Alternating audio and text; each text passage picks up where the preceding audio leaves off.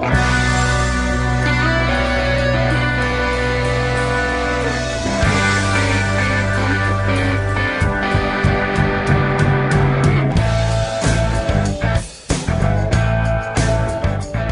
listening to LikeFlint Radio, part of the Revelations Radio Network.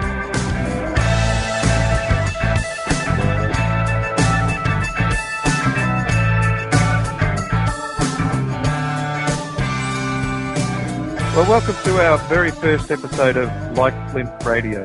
This is a new venture for us. As our regular listeners will know, we're making a move from Future Quake Southern Hemisphere to LikeFlint Radio. And we are drawing our crew from Future Quake South Africa, Future Quake Southern Hemisphere. And we have a new crew member who we will be hearing from a bit later on in this episode, Cliff Garner, who is in Turkey, and his show was American Amnesia. Now, obviously, I'm your host, GK, and I'm in Australia. And on the line from South Africa, I have Crussy. How are you, Crussy? I'm great, thanks, and you, G? I'm doing good, thanks, mate. Very warm here. And in another location in the mother city of Cape Town, we have Miss Andie Tate. How are you, Andie? Hey, G. Very, very good to be with you guys, and very excited to do our first show. Okay, cool. Well, I think what we'll do as our first thing, we might explain just briefly the reason for our name. Now, we did discuss in show 73 of Future Quake Southern Hemisphere the reasoning for the change for the new show. But we might just give you a couple of scriptures that we're basing our show upon, and then we'll get on with the show. Or actually, no, what we'll do after that is we'll discuss how the show is going to operate from here on out. So I'm going to read you a couple of scriptures and let you have a think about it in your own time. But our show is loosely based on these couple of scriptures, actually, and more. But we'll just start with Isaiah chapter 50, verse 7. And it says, "For the Lord God helps me. Therefore, I am not disgraced. Therefore, I have set my face like flint, and I know that I will not be ashamed."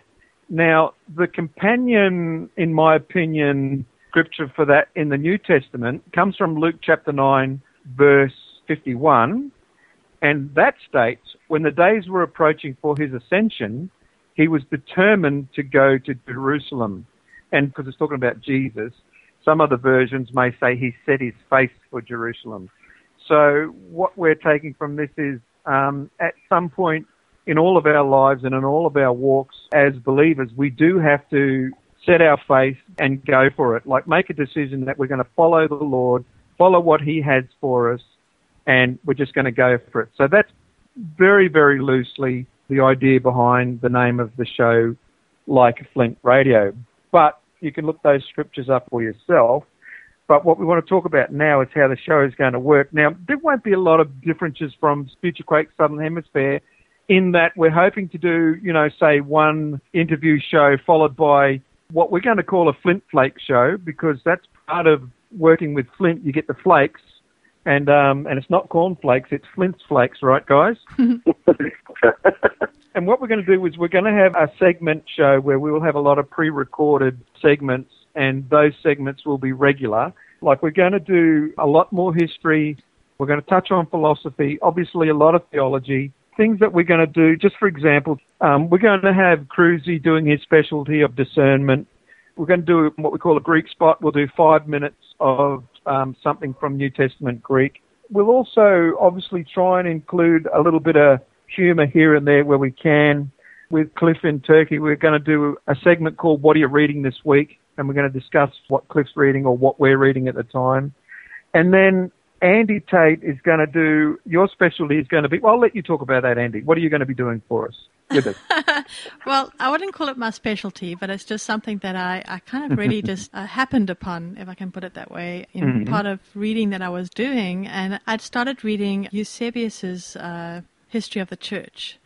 And in that, I just thought, wow, there's so many little nuggets in there that we can actually just focus on, and then actually try to get to the core of some of them. Some of them will be more historical, and some of them are just stories. So like a early church history segment, and look at what some would say the early history of the church and what they thought and some of their writings. Now, do we have a title for that yet, no. Andie, or are we still working on a title? Another Andie's Flint Flakes. It's another flake. I hope it's not flaky, but I hope it's I hope it's solid, a solid flake. So yeah, that's going to be that and we've little come up segment. with that many titles for Crussy's Discernment segment that Yes. and he's knocked them all back, so I'm not even going to bring them up because everything we've suggested, Crussy said no, and I'm not even going to say on air some of them that we've suggested. So not that he's being recalcitrant in any way, but we've been teasing Crussy a bit about that. But listen, I'll tell you the best thing we can. Difficult, eh?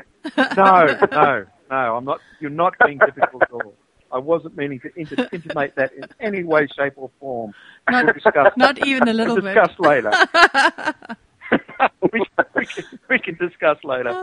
Okay, so I want to get into our first episode, and then we'll come back and talk a little bit about what each of us has been up to in the last few days. But I do want to quickly get to the first segment. Cool. So, Andie, could you introduce that for us, and we'll throw to that. Yeah, we're going to go over to a little story that Eusebius shares about a letter that was sent from Jesus to King Abgar. This is the story about the Prince of Edessa, as recorded by Eusebius in his book, The History of the Church from Christ to Constantine. The story about Thaddeus is as follows. Because of his power to work miracles, the divinity of our Lord and Saviour Jesus Christ became in every land the subject of excited talk and attracted a vast number of people in foreign lands, very remote from Judea, who came in the hope of being cured of diseases and disorders of every kind.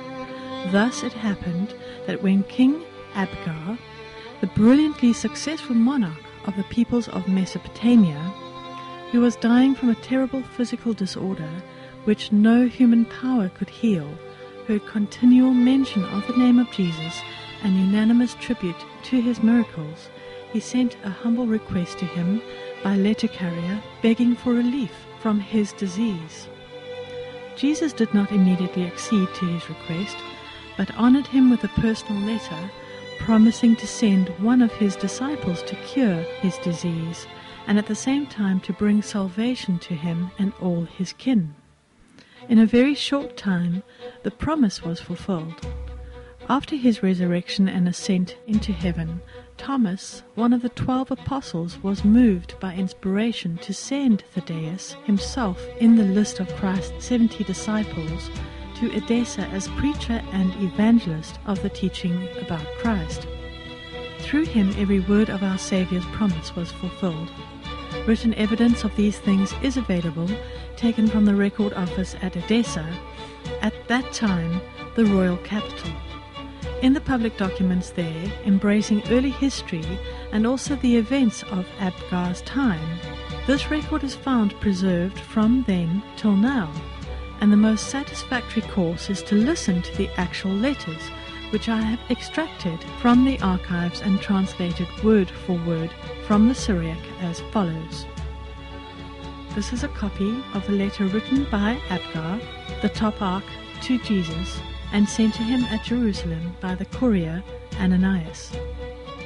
Abgar, ye charmer, the toparch to Jesus, who has appeared as a gracious Saviour in the region of Jerusalem, greeting.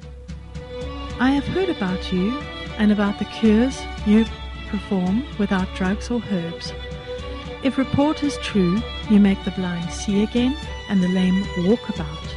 You cleanse lepers, expel unclean spirits and demons, cure those suffering from chronic and painful diseases, and raise the dead. When I heard all this about you, I concluded that one of two things must be true. Either you are God and came down from heaven to do these things, or you are God's Son doing them. Accordingly, I am writing to beg you to come to me, whatever the inconvenience, and cure the disorder from which I suffer. I may add that I understand that the Jews are treating you with contempt and desire to injure you. My city is very small, but highly esteemed, adequate for both of us. This is Jesus' reply to the toparch, Abgar, by the courier, Ananias. Happy are you who believed in me without having seen me. For it is written of me that those who have seen me will not believe in me, and that those who have not seen will believe and live. As to your request that I should come to you, I must complete all that I was sent to do here, and on completing it, must at once be taken up to the one who sent me. When I have been taken up, I will send you one of my disciples to cure your disorder and bring life to you and those with you. To these letters is subjoined the following in Syriac. After Jesus was taken up, Judas, also known as Thomas, sent to him as an apostle Thaddeus, one of the 70, who came and stayed with Tobias, son of Tobias. When his arrival was announced, and he had been made conspicuous by the wonders he performed, Abgar was told, an apostle has come here from Jesus, as he promised you in his letter. Then Thaddeus began, in the power of God, to cure every disease and weakness, to the astonishment of everyone. When Abgar heard of the magnificent and astonishing things he was doing, and especially his cures, he began to suspect that this was the one to whom Jesus referred, when he wrote in his letter, When I have been taken up, I will send you one of my disciples who will cure your disorder. So summoning Tobias, with whom Thaddeus was staying, he said, I understand that a man with unusual powers has arrived and is staying in your house, and is working many cures in the name of Jesus. Tobias answered, Yes, sir, a man from foreign parts has arrived, and is living with me, and is performing many wonders. Abgar replied, Bring him to me. So Tobias went to Thaddeus and said to him, The top arch, Abgar, has summoned me and told me to bring you to him so that you can cure him. Thaddeus answered, I will present myself, since the power of God has sent me to him. The next day Tobias got up early and escorted Thaddeus to Abgar. As he presented himself with the king's grandees standing there, at the moment of his entry a wonderful vision appeared to Abgar on the face of Thaddeus. On seeing it, Abgar bowed low before the apostle, and astonishment seized all the bystanders, for they had not seen the vision which appeared to Abgar alone. He questioned Thaddeus, Are you really a disciple of Jesus, the Son of God, who said to me, I will send you one of my disciples who will cure you and give you life? You wholeheartedly believed in the one who sent me, and for that reason I was sent to you. And again, if you believe in him, in proportion to your belief shall the prayers of your heart be granted. Abgar says, I believe in him so strongly that I wanted to take an army and destroy the Jews who crucified him, if I had not been prevented from the imperial power of Rome from doing so.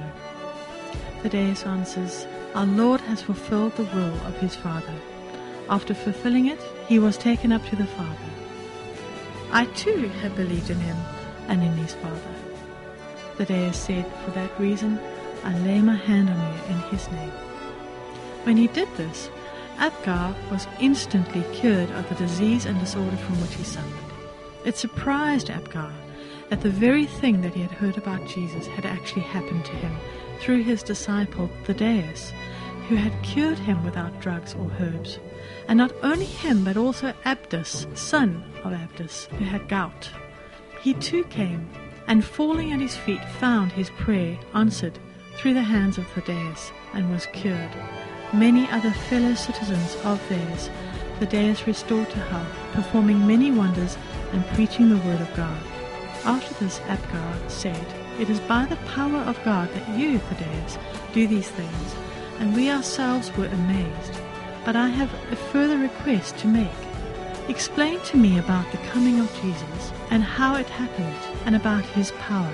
By what power did he do the things I have heard about? Thaddeus replied, For the time being I shall say nothing, but as I was sent to preach the word, be good enough to assemble all your citizens tomorrow, and I will preach to them and sow in them the word of life, about the coming of Jesus and how it happened, about his mission and the purpose for which his Father sent him, about his power and his deeds, and the mysteries he spoke in the world, and the power by which he did these things, and about his new preaching, about the lowliness and humility, and how he humbled himself and put aside and made light of his divinity, was crucified and descended into Hades, and rent asunder the partition, which had never been rent since time began, and raised the dead.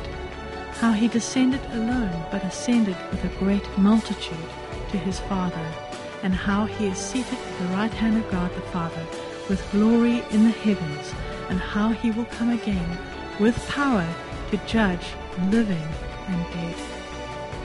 After that he ordered gold and silver to be given to him, but the Deus refused them and asked, "If we have left our own property behind, how can we accept other people's?"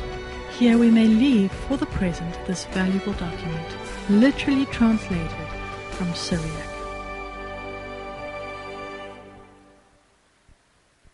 And so I'm just going to leave it there, but what happens is that he does gather all his citizens, and Thaddeus preaches to them, and they all become believers. So I just thought this was a really, really interesting piece of the story by Eusebius. I find this fascinating. Obviously, it's from Eusebius, the history of the church, and it is a very fascinating story because in it is a report of this King Abgar receiving a letter in reply from Jesus. But shortly we're going to be bringing Cliff on because we're going to talk about some of the historical aspects of this whole thing. But just one thing I wanted to point out before we move on. I find this fascinating. It is in a footnote of the book, and as you were reading it, Andie, I was looking at it in Abgar's letter when he says, you make the blind see again and the lame walk about, you cleanse lepers, expel unclean spirits and demons, cure those suffering from chronic and painful diseases, and raise the dead. In the footnote it says it's similar to but not identical with the list that's in Matthew 11:5 and Luke 7 verse 2. So I think that there is something going on here. There is some correlation. Obviously he does have information about what Jesus is capable of and what Jesus was doing at the time. Right. But the thing I wanted to add, and then the three of us can discuss it, was in the back of the copy of the book I have, it's got who's who in Eusebius. And in its note about Abgar, and this will be interesting too, and I'm going to ask you to comment too, Cliff, if you can. I'll just read it to you both. It says, Abgar, king or toparch of Edessa in Orsone or Orsini, the legend of the Orsoni. So it says the legend of the correspondence between Jesus and Abgar is fabulous, though Abgar V Ukama the Black was king in Edessa during Jesus' ministry in Palestine. The legend perhaps reflects the favour to Christians in Edessa shown by Abgar IX the Great, who reigned from 179 to 214. The parallel version of the legend in the 5th century Doctrine of Andie in the history of the church relates that Abgar not only received a letter from Jesus, but also acquired a portrait of him. Of this, Eusebius knows nothing. So I guess what this little note here is saying, there's a question mark over which Abgar it was. Can you shed any light on that, Cliff? You got any comments? Or I don't know which Abgar it was, but I do know a few things about the story. One thing I found really interesting about the story itself is that Jesus kind of paraphrases the part in the gospel where he says, blessed is he who believes yet not sees, or something to that effect. And so this sending of Thomas there says a lot about, first of all, Thomas and how he had changed from that time right immediately after the crucifixion to the time of the story, okay? And how he goes to Abgar, who didn't even see Jesus, and believes, and Thomas is the one that's sent. And that, I think, is kind of a remarkable statement in itself, and I think it's deliberately part of the text for that reason. And it was never included in the Gospels because it was probably spurious. But people loved that letter, and it was passed around in the early church for a very long time. The thing is that Thomas definitely went there. He went to Edessa. So historical that Thomas went there? Yeah, that is historical. Okay, because according to this narrative, Thomas sends Thaddeus. Uh-huh. Tell us about your journeys there then. Well, I've been there twice, and there is a church there. In fact, we talked a little bit about the Mandelion when we were talking about the chapel at Rosslyn. That's right. Because I was telling you about when first time I went, I didn't get the Mandelion. And some people think the Mandylion may have been the Holy Grail, and some think that maybe the Shroud of Turin is that very thing. Thomas de Wesselo has a book on it called The Sign, the Shroud of Turin, and the Secret of the Resurrection. Although he is a nasty anti-Christian skeptic, but he thinks that the Shroud of Turin came from Edessa. And he's not the first to speculate that, but he's the first one to make claims to having real proof that there's a trail there. So where is Edessa now, Cliff? What's it called and where is it? Şanlıurfa. It's in western or eastern Turkey. It's very close to the border with Syria. I went there because of Göbekli Tepe, which is just an incredible place. And there's all these legends of Abraham and oh yeah, I remember. Yeah, Lot's Well and all this stuff. Just an amazing place, but it's really old. Göbekli Tepe, they say, is 10,000 years old. Wow. The oldest temple in the world. So that's incredibly old, and it's actually it's an artificial hill made out of flint. Out of flint of all things. Yeah, no kidding. No kidding. When I went there to Göbekli Tepe, the kid who was, he was an archaeology student, he was left behind to deal with any tourists that came up. And I just happened to pop up over there, me and my driver, and he gave me a piece of flint. And it was clearly made from a core, and it was like a sharpening thing, like a razor or something. And he gave it to me for coming out. And an archaeologist got on my case about that. And it's like, hey, look, man, the guy gave it to me. Get off me. Wow. He also gave me grief about picking one up off the ground. So that started it. And it's like, no, look at this one. And the kid that worked there gave it to me. He's like, why is he giving that out? That's what the driveway is. Wow. Yeah. The driveway is man-made pieces of sharpened flint that they didn't use, or they threw them away. Wow. Yeah. It's amazing. And the hill is artificial. They brought the flint there. Truly amazing. At any rate. Sounds like an ad for our show. You're listening to LikeFlint Radio. And I hadn't told you about that. But the thing is that Abgar was the king of the Armenians, actually. He was an Armenian king. And he ruled over people who spoke Syriac, of course. But Armenian was not a language that was written. It was actually just the people, and they were everywhere, all through the Middle East, and still are. But he was the king of Armenia, and the Armenians were one of the first people to become Christian. Wow! And they became Christian long before the Roman Empire did. You had two kingdoms. I think Georgia also was before Rome. And they were both on either side of Parthia or Iran, whatever you want to call it at the time. And they were both Christian countries. Their king became Christian, and their people did. And that was true for both of them.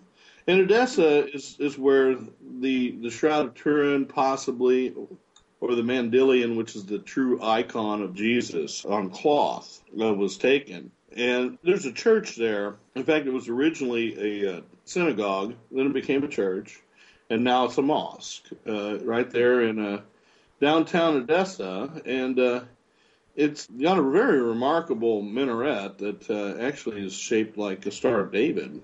Although you can't see that from the angle where you're standing. You can see it from heaven, though. And that church is where they kept the Mandylion, supposedly. And when the Arabs conquered the city, well, not long after they took Jerusalem, they penetrated that far north. The people in the church threw the Mandylion down in a well so that the Arabs couldn't get their hands on it, maybe desecrate it. So it was rescued out of there and probably sent to Byzantium. And that might be how the Shroud of Turin ended up in Turin. So really, really interesting cluster of things that come together with this story. Fascinating. You are correct there. I had no idea that these things converged there. Do we have any idea on what dates that might have been where it was thrown down the well? Hang on a second. I can actually probably give it to you here. It has to be 7th century, would it be? As late? Yeah. It was not long after Muhammad died. Probably 7th century, maybe 8th, but I think it was 7th. Maybe 8th, yeah. Okay. It was taken at 609 by the Sassanids, and taken back by Heraclius, then lost to the Muslims in 638. Okay, so yeah, 7th century, okay. Yeah, pretty early in it, too. Because they moved very fast when they swept through Jerusalem and then up through Syria. And Edessa is right there. It is literally practically on the border of Syria. I went very close to the border, going to the main highway after leaving to go to Antakya the first time I went. And we went right past Carchemish, which is in the Bible. Really interesting area. I love traveling in the East. There's just so many little mysteries there, and it's just fabulous. Talk about Nimrod and Abraham confronting each other, things like this. Just really interesting stuff. So what do you make of this exchange of letters? What are your thoughts? Well, they've been called spurious. Some people were thinking it might have been Jesus' own hand, and it actually could kind of sound plausibly like it, because they're paraphrasing the Bible quite a bit in his writing. Yeah. It was considered spurious, so you have to kind of take it with a grain of salt. But it does relate some truths. I mean, one of them is that the people in that area were among the first nation to become Christian. The church early went there. I mean, they went there very early and were tolerated at a very early point. There were persecutions. I think Andrew was executed in Armenia and things like that. But, the thing is that part of the world opened first. It opened before Rome did, and it became Christian at a very early point. So in the modern location now, you said there is a church there. Do they have any icons to Thomas or Thaddeus or anything there at all? No, it's still an operating mosque. Those are all covered over. There's a couple of mosques here in Istanbul that they've uncovered the paintings and things. Yeah. It's harder to get to do it in the East. They're not as open-minded there. I find that fascinating. It's a fascinating story. And another part that we actually didn't go on to read was the part where Abgar said that he would have destroyed the Jews. And I thought, wow, why did the guy say this? And he said, because in his letter to Jesus, he said to Jesus that he understood that, Jesus was being treated with contempt by the Jews and that they were trying to harm him. And if it wasn't for the might of imperial Rome, he would have invaded Judea and destroyed the Jews. I find that fascinating because that's another thing that I have never read or heard about before. Have either of you heard that before? Cliff, will go you first and then you, Andie. Yeah, well, I read that a long time ago. I have the letter of Abgar in one of my books on different early Christian documents. Mm-hmm. And like I say, it was rejected as spurious by the church, although there were a lot of people that passed it from church to church because it was it was interesting and it had a lot in it. But that's probably one of the earliest examples of kind of an anti-Semitism from the church. Although you got to figure, the Jews were very hard on the early church, and that anger between the two just never ever has really lightened up very much. And so this is a document of that. And in fact, I'm on the understanding that Eusebius himself was a very early anti-Semite. I guess some of the things that he wanted Constantine to do were pretty hard on the Jews. So that would kind of go hand in hand in a way. But like I say, these are both early examples of that. Sure. And I do find that interesting. Yeah, so do I. I haven't heard it before. Andie, your thoughts on that? Yeah, no, I've also not heard it before. Mm-hmm. Obviously, that the thing that comes to mind is just how Jesus, when he is standing before Pilate, says, if my kingdom was of this world, I would have sent in. Yeah.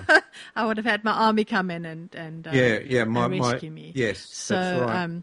I guess, that's just something to kind of throw in there because obviously Jesus would not have expected Abgar to do such a thing. Exactly. But I still find it quite interesting that he had heard that, if indeed this is a true story, but that he had heard these rumors that Jesus was under attack by the Jews, and even that he would actually write to him and say, my kingdom is big enough for the two of us. Yes, I found that was actually quite sweet, really. I was fascinated by that. Well, we'll move on from this segment, I think, but I'll just finish by saying that according to the book, The History of the Church here, by Eusebius, he says that all this happened in the year 340 of the Seleucid era, it's supposed to be, and they think apparently this was meant to be around AD 30, the probable year of the Ascension. It says here in the footnote. So for me, Cliff's comments there about the very earliest, or maybe even the, shall we say, some of the first ideas of, I'm going to say inverted commas, anti-Semitism that we have in the early writings, if it's, to be taken as fair income, as the Aussies say.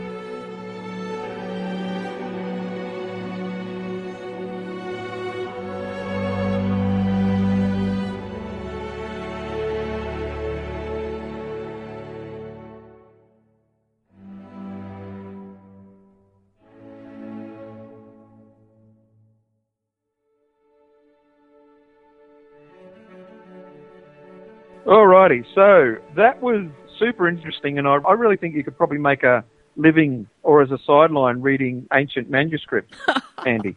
I love get to all the Latin names, or the Greek names, or the way they pronounce. Those are quite epic. I enjoyed the music that went along with that, but also, Andie, a couple of things there. What was going on with Cliff when we spoke to him about that segment? What was he doing? Yeah, I should have said that it's a story time with Cliff and his coffee because he was actually just taking his iPad through to the kitchen and making coffee while we were recording. So it was quite funny. So I've tried to get rid of some of the teaspoon stirring of the coffee cup, but I don't know. I think there's going to be a little bit in there. So I hope you enjoyed that. Yep. Coffee time and story time with Cliff and Andie and GK. As our American friends will know, all Americans enjoy their coffee no matter where they are, and I know that Cliff enjoys the coffee, so there you go. But then again, so does Crussy. Yeah, right? Exactly. I just wanted to say, just take note, it's not Crussy and his coffee this time, it's Cliff. Exactly. Good point. This time it was not me. I don't know if we've spoken about it before, but sometimes in the past, and sorry about this, Crussy, you can beat me up later, but sometimes in the past, Andie has had to go and collect Crussy so that we could, do a recording together. And that I'm not sure how long the journey is, but I'm guessing maybe 30 minutes. But he has to stop for coffee on the way, and I was quite stunned and amazed that was happening. So there we go. We can have a dig at Cliff for the coffee and leave Crussy alone this time, even though I just shared that little nugget. That the thing is, the trip feels about 2 hours if you don't have coffee. So it just makes the trip feel a bit shorter. Yeah. Yeah. And I'm not hinting at Andie's driving. No, I wouldn't do it like that. Never. Was it to calm your nerves? Is that what you're trying to say, Crussy? I didn't see it from that angle. Oh, my So really, that was commentary on Andie's driving, not Crussy's need for coffee. So there you go.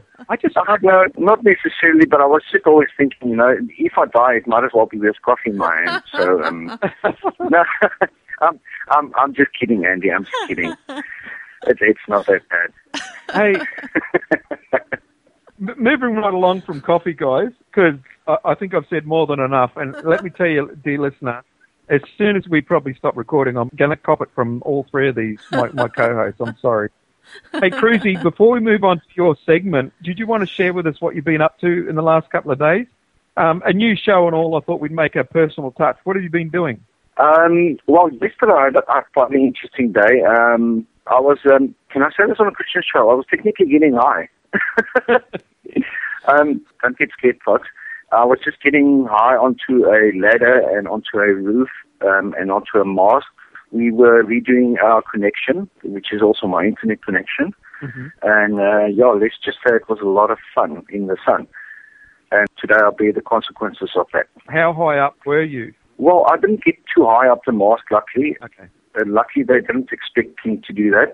But we had one guy that was crazy enough to wear a harness and get up, I think it's at least 9 meters up into the air.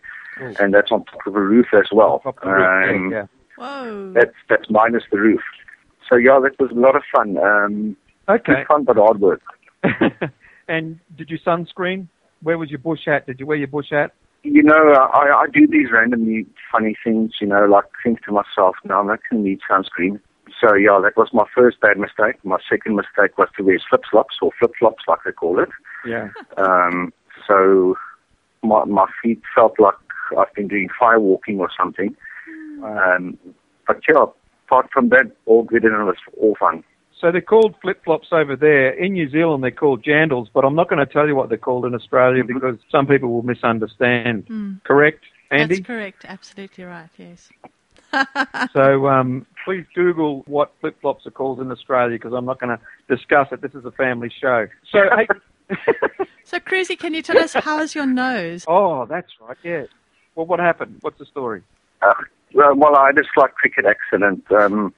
People have been ripping me off a bit about it, like saying I've been trying to catch the ball with my nose instead of my hands and things like that. I think I cracked my nose because it was a little bit too quick for me.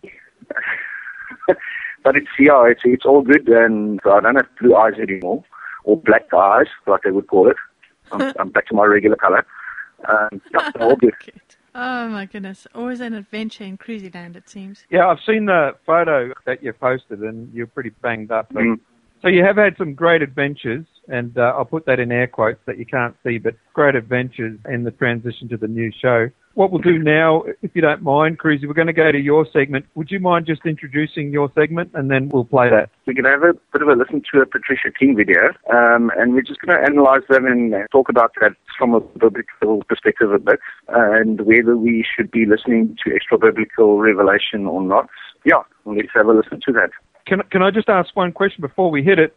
How many times does she mention the word fire in this one? Is it a theme? Yeah, it's pretty much right through. I think that's pretty much the topic of the whole video. All right. I think that's a good place to start when it comes to discernment, is just getting that straight. All right. So, okay. Let's hit that. Andie, if you don't mind, the technician, push the button for us, please. Ka-ching. I love that. Ka-ching.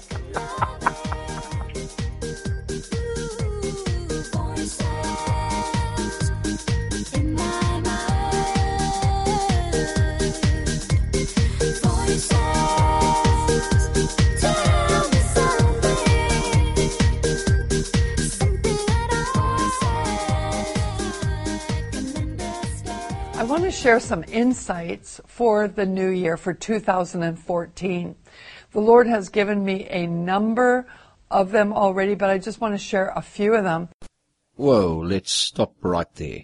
The Lord gave you prophetic insights for this year, apart from the Bible. What do you think about it, Freddie? I'm going slightly mad. I'm going slightly mad. Yeah, that was probably not the right guy to ask. Well, I am Crussy, and you are at Crussy's Discernment Corner, or the CDC. No relation whatsoever to the Center for Disease Control. So what are we talking about tonight? I'm going to play a bit of a clip from our prophetess, Patricia King. I use the term prophetess very loosely. And then afterwards, I will just raise a few comments and maybe play some clips from the Strange Fire Conference where they actually addressed some of these issues. So let's get right into it. I'm going to play this clip now and just listen carefully what she's saying and just see if you think it lines up with the Word of God. I want to share some insights for the new year, for 2014. The Lord has given me a number of them already, but I just want to share a few of them. And one of the things I see is this emergence of fire. You're going to be hearing a lot about the baptism with fire in 2014. In fact, there will be the manifestations of fire that are actually going to confront issues of the soul that are out of alignment to God's purposes. But also that fire is going to bring an invitation for purity, for healing, and for deliverance. You're going to see, visitations of the Lord come in fire to literally set people free from afflictions, from physical infirmity, from habits, from addictions, from all kinds of different things. And in the gathering of people together in meetings, you are actually going to see demonstrations of the fire come. It's going to hit the different nations of the world, and many people are going to come forward with messages about the fire and songs about the fire. In fact, fire is going to be highlighted in 2014. I think this is a good place to stop for now. When I watched the Strange Fire Conference, they actually brought up this topic about the fire, and they actually had quite an interesting discussion on it. Todd Free will be speaking here to Tom Pennington and John MacArthur about the word fire. The word fire, calling down fire from heaven, is a persistent theme that we hear. Theologically, do we want fire to come from heaven?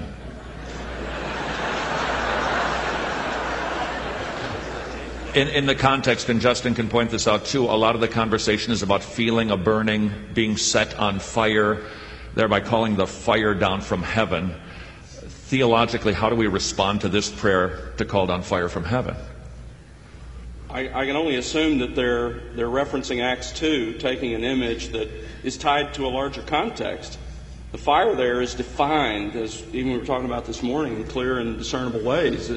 Essentially, ultimately, it was representative of the Spirit's coming, and the Spirit's expression was in the gift of tongues for a specific purpose, to confirm the apostles, to confirm what he was doing, as R.C. said yesterday, in now bringing out a people for himself, confirming that the Jews were in fact going to be a part of the church. And so it has a context, but instead it's removed from that context and made to mean something just strictly experiential. Yeah, and again, that's a non-repeatable event. Pentecost, as we heard from R.C., Pentecost, and then the subsequent exact same reality occurs in those different people groups. To somehow turn Pentecost into this kind of mockery, as if you could literally call down fire from heaven, is not only unbiblical, it's just folly, but it's more than that. It's manipulation. It's all about mind control. Rodney Howard-Browne is a mind manipulator. He's been doing this for a long time. He's a lot skinnier now, but he's been doing the same thing for a long, long time. If you see him on TV now, you might not recognize him. That's why I said that. This is mind control, mind manipulation. From a human viewpoint, even more frightening is this is demonic from a supernatural viewpoint. Fire came down from heaven, of course, in Leviticus 10 and consumed the worshipers, consumed the ones who offered the sacrifice. That's the whole point of this conference. John talked about fire baptism, John the Baptist, and that was judgment. I really don't. These people are so biblical. They're so acquainted with words, Bible words without Bible sentences, Bible words without Bible context, Bible words without Bible doctrine. They throw the words around and they become means by which they manipulate people's minds. Fire is obviously an incendiary word. It has all kinds of implications of heat and power and energy, and that's a perfect word for them to use to manipulate people. The next time fire comes from heaven, it's going to engulf the world in judgment. God will not drown the world in water again, but He will end the world in fire. The elements will melt with a fervent heat. It's going to be an atomic implosion, the uncreation, when the elements melt with fervent heat. That is fire from heaven. And I don't think anybody in his right mind would be calling down fire from heaven, because that's going forward, that is a judgment metaphor after Pentecost. You will be baptized by the Holy Spirit and with fire. That's another baptism, and that's a judgment. We also know that since Rosh Hashanah, in September, October of last year, that there's been a movement of the Spirit to open doors for His people. Doors that cannot be closed when God opens it. Doors that no man can shut. And God's going to open for you doors that are going to surprise you, that you're going to go through new doors that will have new realms of blessing for you. Yes, because the gospel is all about you, right? Wrong. The gospel is all about Jesus. Did anyone else notice that she's just talked about blessing, and when she talked about fire, she mentioned the word fire? Let me count here. 1, 2, 3, 4, 5, 6, 7, 8, 9. Yes, I actually counted it. She mentioned the word fire 9 times. I have not heard Jesus make an appearance at all in this prophecy. In transition, but there's this shift coming that is really changing the face of Christianity. You are going to see in this coming year the younger generation raised up into apostolic leadership. I think I'm going to fast forward a little bit. There's only so much of this I can really listen to. And then we'll get to a nice important piece. A scripture out of Daniel 7. Okay, most of us will be familiar with Daniel 7. He deals with the Antichrist and how the saints will be delivered into his hands for 3.5 years. And somehow she totally messes up this text, and she uses it as words of encouragement of how the saints in 2014 will conquer Satan and his schemes. And this kind of sums up what I'm sensing. It says, he will speak out against the Most High. This is verse 25, by the way, of Daniel 7. And wear down the saints of the Most High. And he will intend to make alterations in times and in law. And they will be given into his hand for a time, times, and half time. In other words, it might appear like we're losing a battle, but don't ever believe it. Don't believe it. We win. Say that out loud right now. We win. God's agenda wins. But the court will sit for judgment, and this is a divine court. This is a heavenly court that's going to make a judgment. And his dominion, the enemy's dominion, will be taken away, annihilated, and destroyed forever. Then the sovereignty, the dominion, and the greatness of all the kingdoms under the whole heaven will be given to the people of the saints of the highest one. His kingdom will be an everlasting kingdom, and all the dominions will serve and obey him. And so no matter what you hear, no matter what you see, do not believe that the enemy wins. It might look like he is for a season on certain political agendas, but you will see things shift. A day will come when everything will shift. So hold steady when it looks like we're losing the battle. Whoa, boy, I can't believe that. It strikes me as funny. If she's a prophetess, don't you think God would have taken just 20 seconds of his time and just said to her, just make sure you use my word in context? The other thing to have your eye on in 2014 is China. There is going to be a tension within the nation of China, because in China you have the largest, most powerful church in the world. A lot of it is underground, but a lot of it is coming out of the closet and being blessed by God in visibility. That is going to accelerate. The harvest in China is going to continue, and they're going to be leading the body of Christ in teachings and mindsets concerning even things to do with Israel and God's heart for Israel. But the Chinese church is going to receive a lot of healing. There's going to be mobilization of ministries worldwide to go into China to help heal the wounds that have come through the time of persecution. But we must be careful, especially the Western church, not to bring things into the mindset of the Chinese church that are twisted, not from God. Like your videos? That come out of a Western perspective. The other tension that's going to go on in China is that there is going to be an anti-Christ movement in the nation as well that is going to war. There will be tensions in the nation there. So we need to pray for the nation of China. It's absolutely important that we pray for God's purposes, his peace, and his love to be over that nation. Otherwise, anti-Christ agendas could start to emerge on a global scale. There's going to be a lot of ministries, though, that will be traveling to China in 2014 to partner with the Chinese church. It's going to be an amazing season. Well, there are many other things that I could say. I do have a message on believers' provision, which is secure, by the way. That is another message that I have online called She Smiles at the Future. And it is worth listening to that message. And so please pray into that, because believers are going to be in great shape in 2014 and beyond. In fact, if you listen to the whole message, you'll find that for believers who walk in their covenant promise and take hold of the promises of God, that there will be 7 years of great abundance coming for you. And so God bless you. 2014 is a great year, and there will be many other things unfolded prophetically over time. But the Lord wants you to know that when you walk with Him, all things are good. Here's a prophetic word that is for you now and forever. It's this: God loves you with an everlasting love. He really, really does.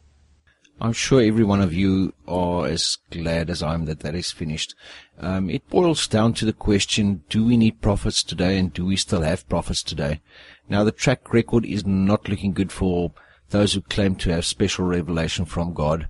You can just think back about Montanus with Montanus and Priscilla and Maximilla, and at a later stage Joseph Smith, and then at a later stage the Kansas City prophets who, it was totally acceptable for them to have a 66% success rate, which is not biblical. And as the Bible says to us, we must test everything by the word, and if what a prophet says doesn't come true, he's not sent by God. In the New Testament, the gift of the office of the prophet was a temporary one granted by God for the purpose of building His church. Contrary to the apostles, who had broad ministries, these men had localized ministries within local churches, as we see illustrated in such places as Acts 11 verse 21 to 28 and Acts 13 verse 1. Scripture shows us that the prophets of the New Testament had two primary purposes. They were gifted men given to the church and appointed by God, Ephesians 4 verse 11, 1 Corinthians 12 verse 28, for the purpose of helping to lay the foundation of the church, Ephesians 2 verse 20. They, like the apostles, received God's revelation, Ephesians 3 verse 5, and truth, and proclaimed it to their churches. It is important to remember that the early church did not have a completed Bible, so God granted this revelation for the purpose of teaching His message to the church. The New Testament prophets also spoke forth and taught the apostles' doctrine. Everything taught by these prophets had to be consistent with the teaching of the apostles, 1 Corinthians 14 verse 36 to 37. So are there still prophets needed today? Looking at the two functions listed above, we can see that the office of the prophet is one that is no longer necessary and has ceased within the church because, firstly, the foundation of the church was laid long ago, and secondly, God's revealed word was completed with the close of the New Testament canon. The church's foundation does not need to be laid again, and there is no need for further revelation beyond what God has provided for us in His complete word, the Bible. Today we are blessed to have Scripture as our complete and final authority on all things, 2 Timothy 3 verse 16 and 17. If someone now claims to have a special revelation, we must test this against Scripture. If it's contrary to the Word of God, then it must be rejected. If it's consistent with the Scripture, then we have to ask why an extra word was necessary if its truth is already contained in the Bible. So while we always need men who are willing to proclaim boldly the Word of God, as contained in the Scripture, there is no need for the office of prophet as it existed in the New Testament. Well, that was a nice description I found on carm.org's website. Unfortunately, I've run out of time for today, and I hope you guys enjoyed your time with me, and I will be back very soon with you guys. God bless. Bye-bye. And there you have it. Well, cool. So that was Crussy. That was his first discernment spot. And that was very cool. I think we really do need to be careful with what we listen to. That particular video is concerning on so many levels, as Crussy's obviously spoken about. And we're going to go next to GK's Greek Corner, which I'm very excited about because this was one of the spots I was looking forward to in our new show. So, G, do you want to talk a little bit about that? Yeah, sure. I like doing, like on my own personal blog site, just what I call the Greek spot. And it's just little tiny snippets of New Testament Greek that give more insight to what's going on in the Bible. So we decided that, okay, well, let's do that on the new show and just do small, like 5 to 10 minutes, and we'll pull something out. What we're going to listen to tonight, and I won't talk much more because I do explain it, is one of the favourite things that I've learned since I've learnt Greek with Heiser. So let's play that. Well, welcome to our first Greek spot with GK. Couple of things before we get started on our first little bit of Greek that we're going to do. This won't be a Greek course in any way, shape or form. That's why we call it Greek Spot. It'll just be a little bit of a short part of our show. I highly recommend you for yourself, if you're interested in biblical languages, to go and learn New Testament Greek and of course also Hebrew if that's at all possible. When I first started, I began teaching myself New Testament Greek, and then Dr. Mike Heiser offered, in the first year that he offered New Testament Greek, I did that 1 year course with him, and have continued to be self-taught since then. And I'm not saying that you have to learn Greek to be able to understand what the New Testament talks about at all. I mean, if you're English speaker, get yourself a good English Bible and away you go. But a little bit of Greek opens up a whole lot more to you if you're interested in further, deeper study. But there's no way, shape or form am I saying that you have to be able to read New Testament Greek to understand what the Bible says. Get a Bible in your language and read it. I mean, it's pretty obvious.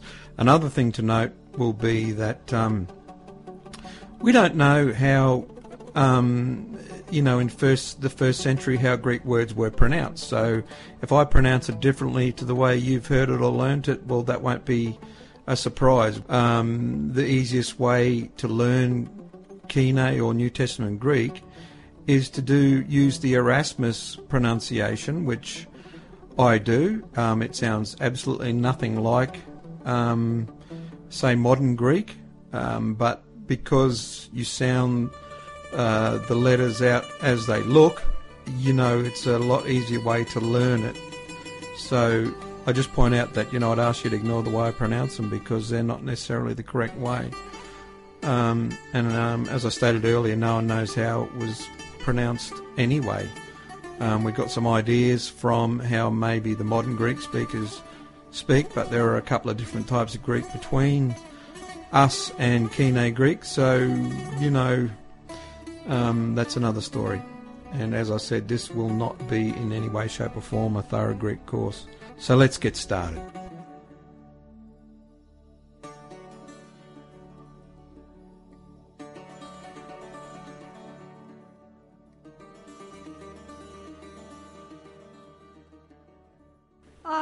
Gee, what? It just kind of cut. So what happened there? Are you going to make us wait for a whole month before we hear your actual first Greek spot? I just thought since it was going to be I thought it was going to be the shortest segment of the show, that I thought I'd better build it up a bit, and so we create a bit of interest, and then we might hit it. Was that not the right thing to do, or? Gee, that's unfair. It's really unfair. Are you seriously going to keep us waiting for so long? Well, wait a minute. Let me push the button from my end, and then we'll go into it, all right? So, okay. Ka-ching! Well, welcome to our first Greek spot. In this first episode of our Greek spot, I want to share something with you that is one of my favourite things that I've learnt so far whilst learning New Testament Greek. And you can find this on my personal blog at LikeFlint.blogspot.com.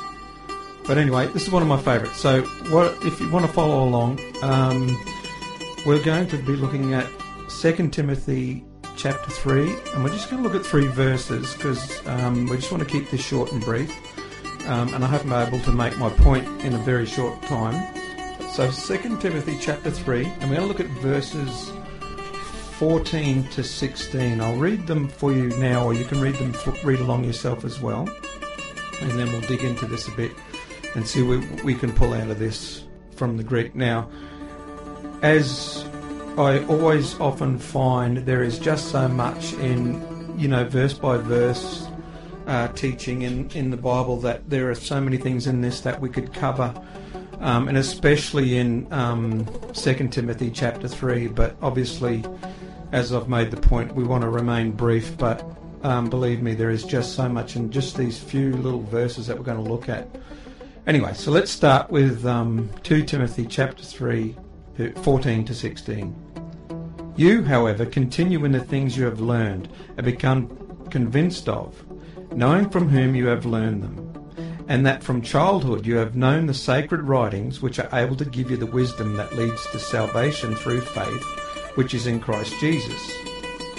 All Scripture is inspired by God and profitable for teaching, for reproof, for correction, for training in righteousness. Okay, so now the point I'm going to make here is in verse 15, Paul writes to Timothy and says, and that from childhood you have known the sacred writings. Now, some versions will have, I think the NIV will have Holy Scriptures, NASB has sacred writings, King James has Holy Scriptures. But in Greek, and bearing in mind, as I stated earlier, pronunciation is nothing in modern terms. It's basically however we can explain it to each other. We don't know how it was properly pronounced. So that couple of words there that in the NASB has as sacred writings is hiera grammata. And then in the next verse, in verse 16, we have all Scripture. Now, in this part where Paul's talking about Scriptures, he just uses the term graphe, which is the most common term for Scripture in New Testament Greek. The hierogrammata, which I mentioned earlier, is quite rare. We want to know what is going on here. Why did Paul decide to use two different terms when he was talking about the Scriptures, one verse after the other?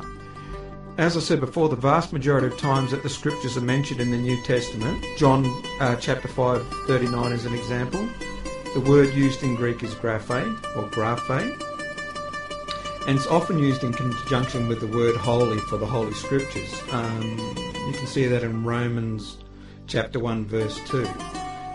But as I pointed out, in this instance, Paul chose to use the words hiera, sacred, grammata, writings. The word hieros is used only a couple of times in the New Testament. The other time it's used is in 1 Corinthians 9:13. It's translated there as holy things, sacred services, or temple, depending on which translation is being read. And now I find it fascinating that Paul chose this term to refer to the Scriptures in this instance, instead of the more commonly used term graphe, which we find in verse 16. So what's going on? Here's what I think. I didn't come up with this idea myself. I found this through research, and it's fascinated me ever since. But perhaps, and you can research this for yourself, perhaps the sacred writings that are mentioned in verse 15, the hierogrammata, refer to the Old Testament alone. And because it seems to be something, deeper, reverent, and something to do a more sacred idea. Okay, so perhaps he's talking about the Old Testament Scriptures that Timothy would have learnt, sitting on his grandmother's lap and at his mother's knee. And then perhaps in verse 16, Paul's referring to the writings of what we would call the New Testament. And furthermore, perhaps verse 16 refers to both the New Testament and the Old Testament Scriptures. But it's hard to say in any hard and fast way. But there is definitely something going on here, because he did choose to use two different terms when talking about the scriptures. And like I keep repeating, they're just one verse apart. So have a little dig for yourself and see what you think. I really hope, what I've just shared with you will encourage you to dig a little bit further into your Bible, into your scriptures, and find out what's going on, what's there, and therefore we can learn more about what God has in store for us and what he would have us know about his word and his scriptures. Anyway, I hope that's been an encouragement for you, and we'll see you next time at our Greek spot at LikeFlintRadio.com. Bye-bye now.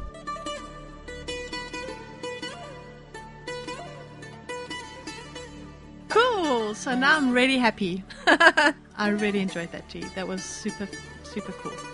And, excellent. I'm keen to do some more. Yeah. Well, something I just wanted to mention, and we will go into this a little bit later, but we do have a new website now.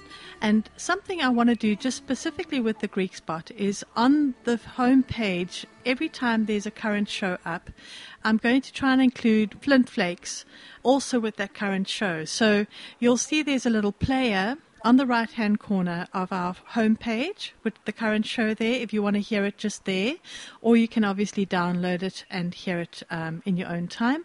But with that, there will be also various bits of flakes. And what I want to do is I want to make one of those the Greek spot, because it just means that if you want to follow just the Greek spot, you can download that on its own individually and keep that in a folder somewhere. So you don't have to wade through a whole show just to hear that. So I'm just letting you know about that. Good idea. Because I think, it will be a very cool thing. It's a great little resource and something that you can use in your own personal study of the word and stuff. Okay, so G, over to you. Tell us a little bit about how you've been and what you've been doing. Well, I've been doing quite a few things. I think if people are on my Facebook friends list will know that I had an accident. And, we recorded last show, show 73. I actually recorded that show with concussion and whiplash from a small backyard accident. And so I'm still recovering from that. And the doctor said that, the headaches and that might continue for a little while. So I appreciate prayers for that. So that's on the negative side. But on the upside, things have been pretty good. I mean, as it is in South Africa, it's quite warm here in Australia. Today was a beautiful afternoon, and we're surrounded by some really good neighbours. And I just noticed we're all out in our backyard this afternoon. All of us are out there. We're watering plants and having barbecues and, talking to our neighbours over the fence. Had a really good day today. Oh, that's so nice. But one thing I wanted to share with you guys was last night I got to meet a couple of Israeli guys who are in Australia for a short time, and I may have the chance to meet up with them again. But one of them was an Israeli paratrooper and the other guy's a combat engineer. And so I got to try out my Hebrew. I haven't tried out my conversational Hebrew for so long, so it was really good. And they taught me a few new words, and the main thing I was after when I was talking to them was pronunciation. So they've been in Australia for a little while, so they're sort of getting used to the Aussie way of pronouncing English, but I wanted to get some real Israeli way of pronouncing the Hebrew. So I had some great fun with those guys last night, and I'm going to pass on the address to our show, hopefully, and they might get to hear us. So I'll just give a shout out to Uzi and Yuval, and it was Shabbat last night for those guys. So we had some lovely kosher wine with them to see the end of Shabbat. Not that I'm Hebrew roots or anything like that, but it was great to share that time with them and share a bit of culture with them, and obviously a bit of our culture, Aussie culture, and even we discussed Christianity a little bit, just a little bit. But it was a good time. So that's what I've been doing in the last couple of days. So appreciate people's prayers for my concussion, which I'm still recovering from, but other than that, I'm back into it. But I know that you've got something up your sleeve, Andie, that you're going to surprise us all with. You recorded something as an outtake from somewhere along the line, and it's a bit of fun. So I'm going to suggest we throw to that, and when we come back, we can talk to you about what you've been up to lately, if you don't mind, Andie. Sound good? Here we go.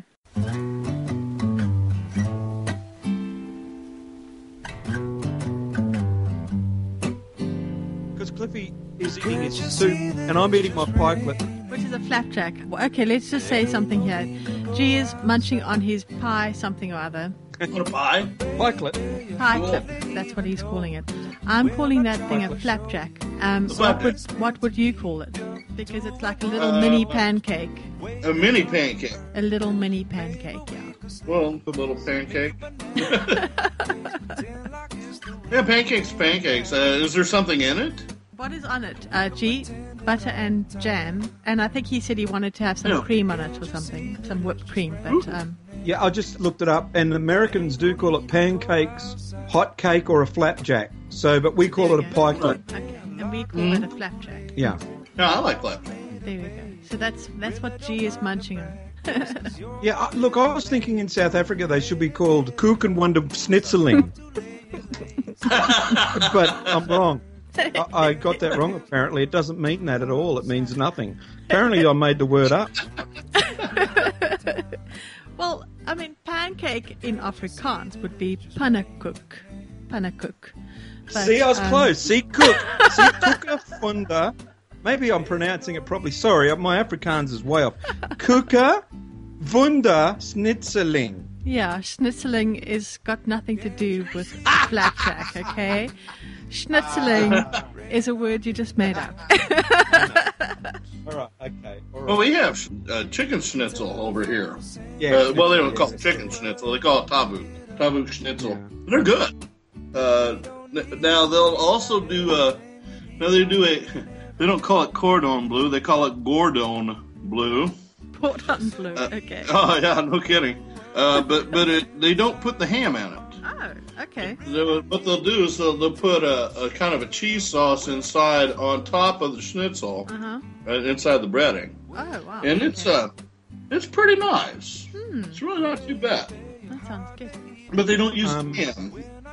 Well, ham is usually made out of beef over here, and same with bacon. So that's right. It would be here too if it was halal meat. They would probably halal. not have any pork. So nope. It would be halal. In Afrikaans. In Afrikaans, yeah. Bear in mind, I do not speak Afrikaans. Yes, it's called pannekoek. Cook. Yeah. Cook. Yes. So I was close, cook. all right? Not cook. Cook. Cook. Cook. Cook. Cook. Can't you see? You gotta wake up slow. Ka-ching. So that was just a little bit of a cultural spot. That was everybody taken off guard, I can assure you. But it was very difficult. We did explain that when we recorded with Cliff for my Eusebius spot. At that stage, he was making coffee, and I think he was also eating soup. G was busy eating these, what do you call them, G? Flapjacks? I'm not saying it anymore because I keep never saying that word again and getting caught recorded saying it. Mm-hmm. There you go. That's the pie clip or something. I can't even say it. I need to get it. You know what? We're going to put it on our page. We need to actually write it down so people can say, because I'm not even pronouncing it properly. There you go. We'll put a link to that in the show notes. Yeah, we'll put down all those little things just out of interest. And we might even include the word that GK made up all by himself too. For all those linguists around that might want to add it to the dictionary. So, yeah, where are we? So we were going to talk a little bit about what I've been up to. Yeah, because Crussy was climbing towers. And I've been barbecuing in the backyard and, meeting Israeli tourists. Had a great time. So what have you been up to? Mine's going to sound so boring, I think, by comparison. But I've been mostly just trying to work on our new website and just getting that up and going. So that's actually been quite interesting. And I really hope everyone enjoys it. So it's just www.LikeFlintRadio.com. Yeah. So it's just that. No, look, I know how much time you spend on that. And, while Crussy's climbing towers and I'm barbecuing, you've been sweating building our website. So we're ever grateful for that. And cool. Crussy can take you out for a coffee sometime soon. Thanks, right, Crussy. That's so nice of you. Yeah, I always like offering Thanks.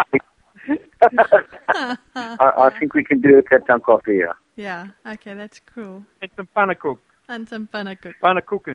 How do we actually pannenkoek, really okay. say pannenkoek? Because I'd like to hear that in Afrikaans, please, Crussy, because I tried my best, but I don't think I pronounced it well. And GK was definitely not pronouncing it very well. So would you like to give it a go? It's just pronounced pannenkoek. Pannenkoek. You actually did it very well. Oh, thank you, Crussy. But I would love to hear it in Latin from your side. You are our Latin expert. Yeah. I don't think they didn't make pannenkoek. No? I can see we need to move on now, quickly. So what's up next? I'm not sure why. Crussy, please, explore further. Well, we were supposed to have a Latin section. We've got a Greek spot. And Crussy's hit the nail right on the head here. Where is our Latin section? Can we go to that next, please? Sure. Yes. Sure, and then I lost and it. then Sorry. after that you can explain to us what how it's pronounced Greek. Got me. We're moving on now. Okay, because I've been caught in my own trap. We're moving on. Okay, so next item up. Next item up. What are you reading this week? What are you reading this week?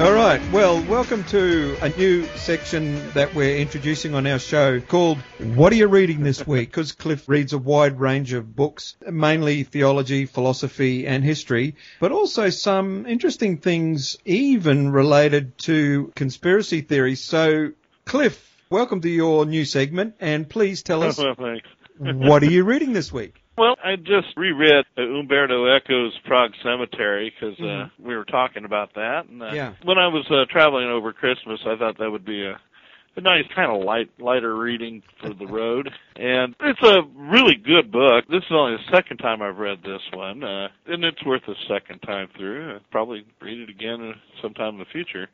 It deals with a possible way the Protocols of the Learned Elder of Zion was written, because they know that it was done in stages, and one author to the next would contribute their own little bit.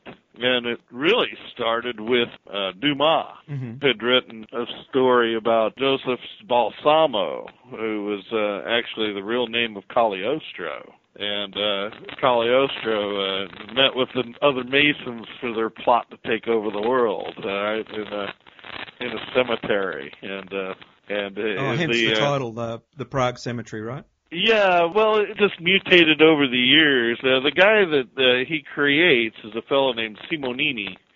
Actually, the real beginning wasn't so much a Balsamo, but it was, what is his name? Hang on a second. He wrote one of the early conspiracy theories on the Jews taking over the world. I can't find it now. But the earliest one was a priest that had written about the Jews taking over the world. And Simonini's grandfather is an actual person that we don't know much about from history, but he wrote a letter to the guy that wrote the book, congratulating him on his astute findings and adding a little bit of his own about how he has been told by the Jews themselves that they were trying to do just that, take over the world. So his grandfather actually prepares him for his profession as a forger of documents and, just kind of an informant / writer for the various secret services around the world. And just really interesting how he develops, because he starts in Italy, and he's there at the time of Garibaldi's revolution, where he overthrows the other powers that were holding the different kingdoms of Italy apart, including the Pope, the papacy. And he defeated them all and unified Italy. He gave it all to the King of Piedmont. And that became the Italian kingdom, which lasted actually until Mussolini. And at any rate, he gets in trouble because he is whispering some things about Mazzini, and he wrote some things about Garibaldi that the powers that be didn't quite want to use. So he fell afoul of them, although he did do them some other favors. So they didn't kill him, and they sent him to Paris to disappear. and he passed on to the French Secret Service. And he keeps doing all these writings and stuff, and he's coming closer and closer to making his masterpiece, which is the protocols. And they know that the protocols came at different, like with different layers, like any good lie, right? Mm-hmm. Yeah. It develops, and it develops a life of its own. Mm. And it goes from this paranoid ravings of the priest and the paranoid ravings of his grandfather on top of those. And it picks up steam as it goes along. There's a fellow named Joly who wrote about Napoleon III and how Napoleon III was trying to take over France and turn democracy into quite the opposite of what it was intended to be, as a tool for the powers that be to beat the other people in line, because the average country person wasn't very well educated, so they didn't know what their own interests were.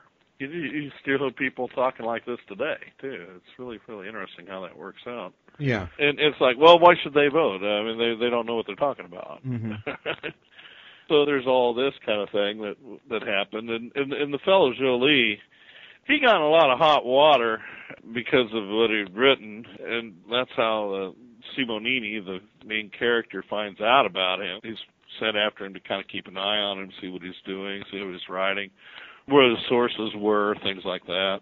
And he steals his work and impresses his own work on top of it. So now it's part of the overlay, Mm-hmm. And he starts coming in touch with all these Russians that are leaning more towards an anti-Semitic point of view. And this fits Simonini just perfectly because it brings everything full circle. But in the process of going full circle, he runs into a fellow named Leo Taxil. You ever heard of him? No. Leo Taxil, Taxil. Mm-hmm. And people have asked Eco, where did he create Taxil from? Yeah. Who was he based on? Yeah. Well, Taxil's based on Leo Taxil. He's a real person.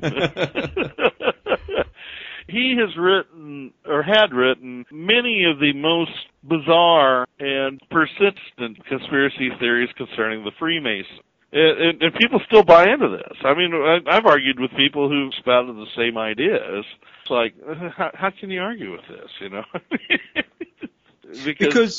Because I've read a little bit about him, and you've told me a fair bit about him. Mm-hmm. Umberto Eco's philosophy on conspiracy theory and related subjects is, well, maybe, can you tell us a bit about what it is? Because you would ascribe to it too, wouldn't you? His take on things. Well, one of the cardinal rules of conspiracy theories is that there is nothing new that they're adding, maybe except some details. You might be changing the emphasis of where it goes from, but you're not really writing anything new. Mm-hmm. Everything is already there, and it's part of the common subconscious mind, that people we already know that, the Jews are, stereotypical type people, and so since they are, then we can build on this.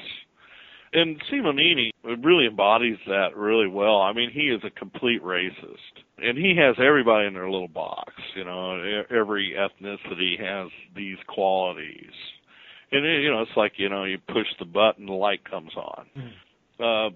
And so there's that. You're not really writing anything new. You're just regurgitating this old stuff in a new way that gets people's attention. And not only that, but because it's nothing new, everything that they had written before about this now comes with it all together in one big glob.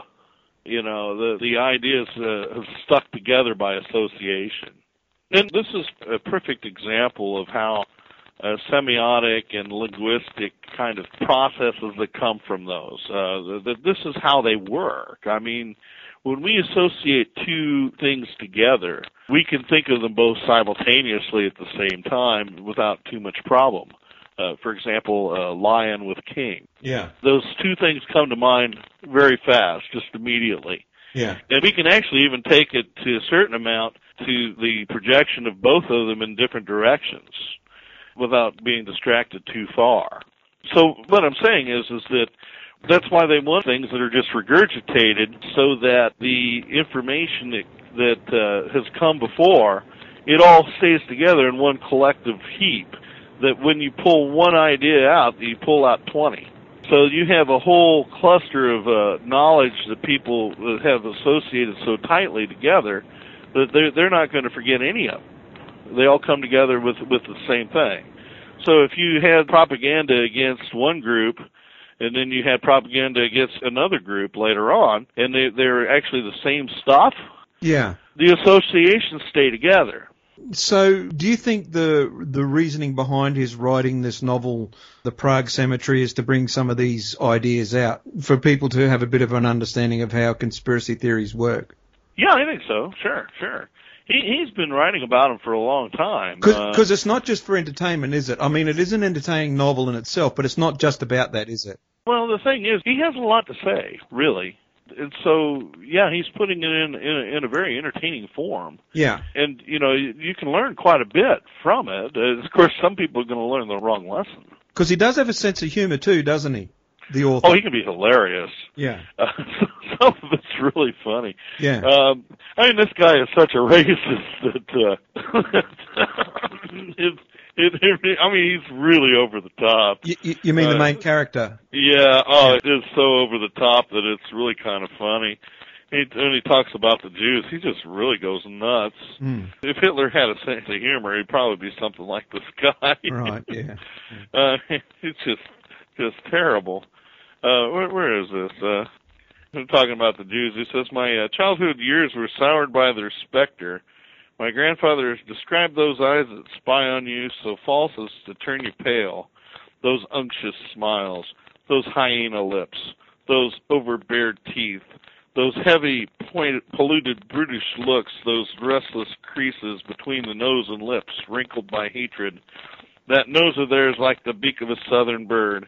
And those eyes, oh, those eyes, they roll fervishly.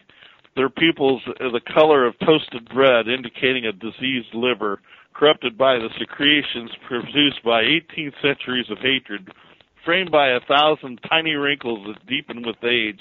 And already at 20, the Jew seems shriveled like an old man. When he smiles, my grandfather explained, his swollen eyelids half closed at the point of leaving no more than an imperceptible line, a sign of cunning, some way of lechery. And when I was old enough to understand, he reminded me that the Jew, as well as being as vain as a Spaniard, ignorant as a Croat, greedy as a Levantine, ungrateful as a Maltese, insolent as a Gypsy, dirty as an Englishman, unctuous as a Kalmuk, imperious as a Prussian, and as slanderous as anyone from Asti. I dreamt about Jews every night for years and years. Oh boy! I mean, this guy is just really, really, really off the wall racist. And he's got everybody there. He got the Oh yeah, oh yeah. He's got them all labeled. Yeah. And he's Piedmontese, so he's kind of half Italian and half French, and so he even looks down at the French, which it's just. And he's got them all pigeonholed. I mean, this guy is just unbelievably, oh my goodness, he's a hideous person. It's like he has no real soul, that he's just so filled with hate. And it's all undirected, and it's really not even passionate, which is really kind of ironic. It's not even passionate. Yeah. He is so jaded by it. So is our main character the guy who publishes the Learned Elders of Zion? Yeah, he's the writer. He's the forger of documents. And he works for different secret services, mostly the French, although he began with the Italian. And then he does a lot of work. He does some work with the Prussians just before the Franco-Prussian War, and the Germans actually occupied Paris, and he talks about that time. And that's where it starts. He starts actually putting his masterwork into place. And there's a German writer who steals some of his ideas and writes a novel called Biarritz. I forget the guy's name, but he's a real person. These are real people. Right. He's interacting with real people, but he himself is a cipher. Yeah. And it's because we really don't know who wrote the final product. We know that a fellow named Sergei Nihilus in Russia got his hands on it, but it came from France, and they're not sure who put their imprint on it there. And Nihilus put the final touches to it by adding it to a book that he had put out called The Antichrist. And he was trying to stir up hatred against the Jews during actually just before World War I, but during the war too, because a lot of your communists were Jews and things. There were purposes in them using it at that time. And the person that brought that to Germany was Alfred Rosenberg, the Nazi ideologist who gave it to Hitler, and they started publishing it. And it was really there that it became really a worldwide kind of phenomenon. You had people like Henry Ford who was publishing it in the U.S., and a lot of people don't think about that, do they? Yeah, no, I agree. Yeah, no, I think it's good to bring that out. But it became worldwide from the Germans. So there were a lot of people that agreed with Hitler and thought that the final solution was the only thing to do. In fact, over here, I could go into certain bookstores. I can find that in Turkish. You know, you don't see it on the bookshelves too much in the U.S. or something, but over here, you can find it on the bookshelves here. It's not that big a problem to find. And I hear the same thing in the Arabic countries, too. It's pretty easy to get. What I've heard, and I couldn't confirm it personally, but in a lot of the Arabic and, can we say, Muslim countries, they're more open to some of these sort of conspiracy theories or conspiracies than we may be in the West. Would that be right? Fair to say? More accepting. Would that be right? Yeah. In some ways, I can understand why. Mm-hmm. Especially here in Turkey, because there's been a lot of conspiracy that has been actually quite successful, and they really don't talk about where it comes from. Yeah. One of the things about conspiracy theories, I've done a lot of research with them, and I do find them very interesting. Mm-hmm. One of the things about them is that they're often a reaction to so much official secrecy. Mm. And that makes them really easy to understand, although it doesn't do anything towards, getting correct answers, from them. Because I'm afraid that I think that most conspiracy theories are more than just seriously flawed; they're almost completely fallacious. However, there's often nuggets of information in them that is worth actually recovering. Mm. What can we learn from reading this book if we put the biblical lens across it? It would be a warning against something. I can pick that much up. Yeah, it's definitely a warning against buying into things like this too easily. We really need to be skeptical. Yeah. See, that's part of what our discernment's all about. Yeah. It's not like, okay, we can't believe it, but it's like, okay, why do you believe that? Examine it a little closer. Mm-hmm. Is this worthy of being believed in? Mm. We shouldn't just give ourselves over to an idea sight unseen, especially if it's something like this, where it's nothing but hate, for one thing. Sure. But not only that, there's a reason why he has this fellow working for these governments. Governments have a real stake in controlling ideas and even leading people in the wrong ways, to the wrong ideas. They have a real stake in that. We shouldn't be following them. It says not to follow the world. Yeah. So that should tell us right there that if people are just following an idea without thinking about it, then we should be saying, well, wait a minute. There's no reason that I should follow this at all. Yeah, so it would be time to put our critical thinking caps on. And but I think one of the red flags, too, is, say, this specific idea of the protocols is the hatred. Yeah. I think that certainly. That was a good point you brought out there. And look, this isn't to say that there aren't conspiracies that do, in fact, happen all the time. That's right, and are in place.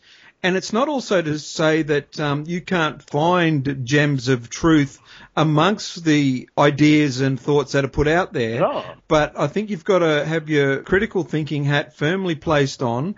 And I think, like I said, if it's about hatred and hatred of specific people or peoples or a people group or whatever, then I think we really need to examine whether we really wanted to go any further with that anyway. So I thought that was a great point you made. Sure. So where does the book end up going? In case someone wants to read it, let's not give the final conclusion away. I won't give the ending away, but it does make its hands into the hands of the Russians who put the final touches on it. But he succeeds in getting what he wants in.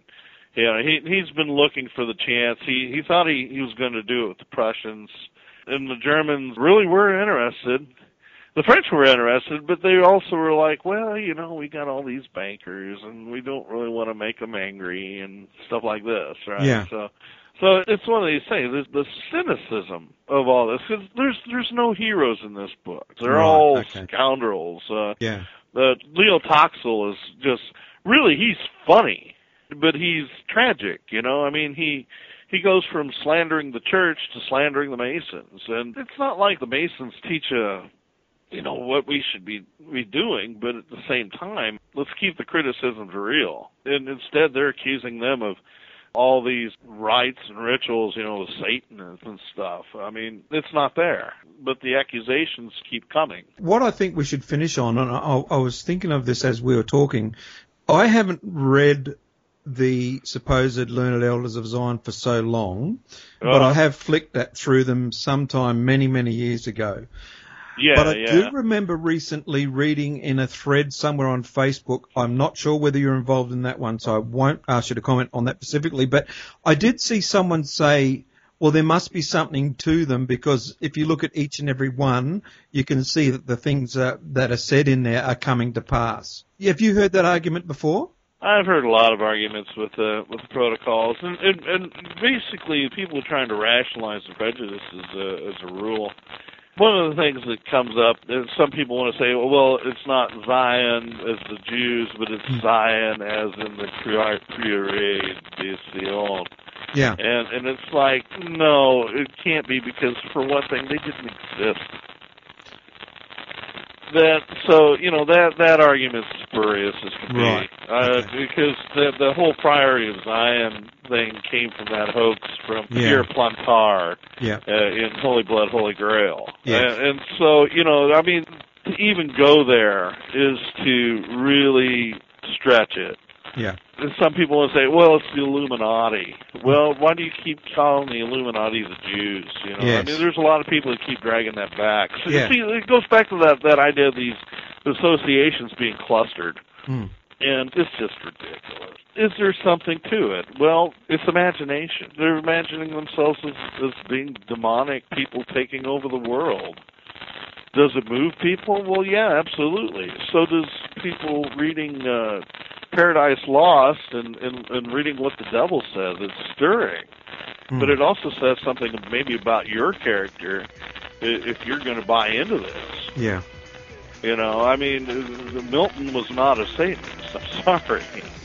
He wrote a very stirring devil because he really wanted to show what the devil is like. And some people really like what the devil has to say. So it really comes around to a different way of looking at it. The shoe's on the other foot.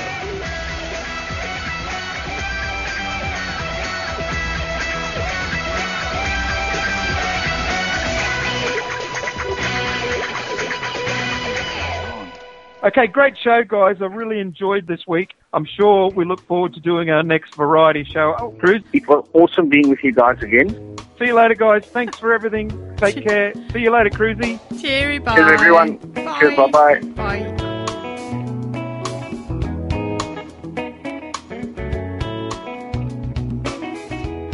Thank you for joining us. We hope you've enjoyed our show. You can find us on the web at www.LikeFlintRadio.com. If you'd like to contact us, you can email us at mail@LikeFlintRadio.com. That's mail@LikeFlintRadio.com.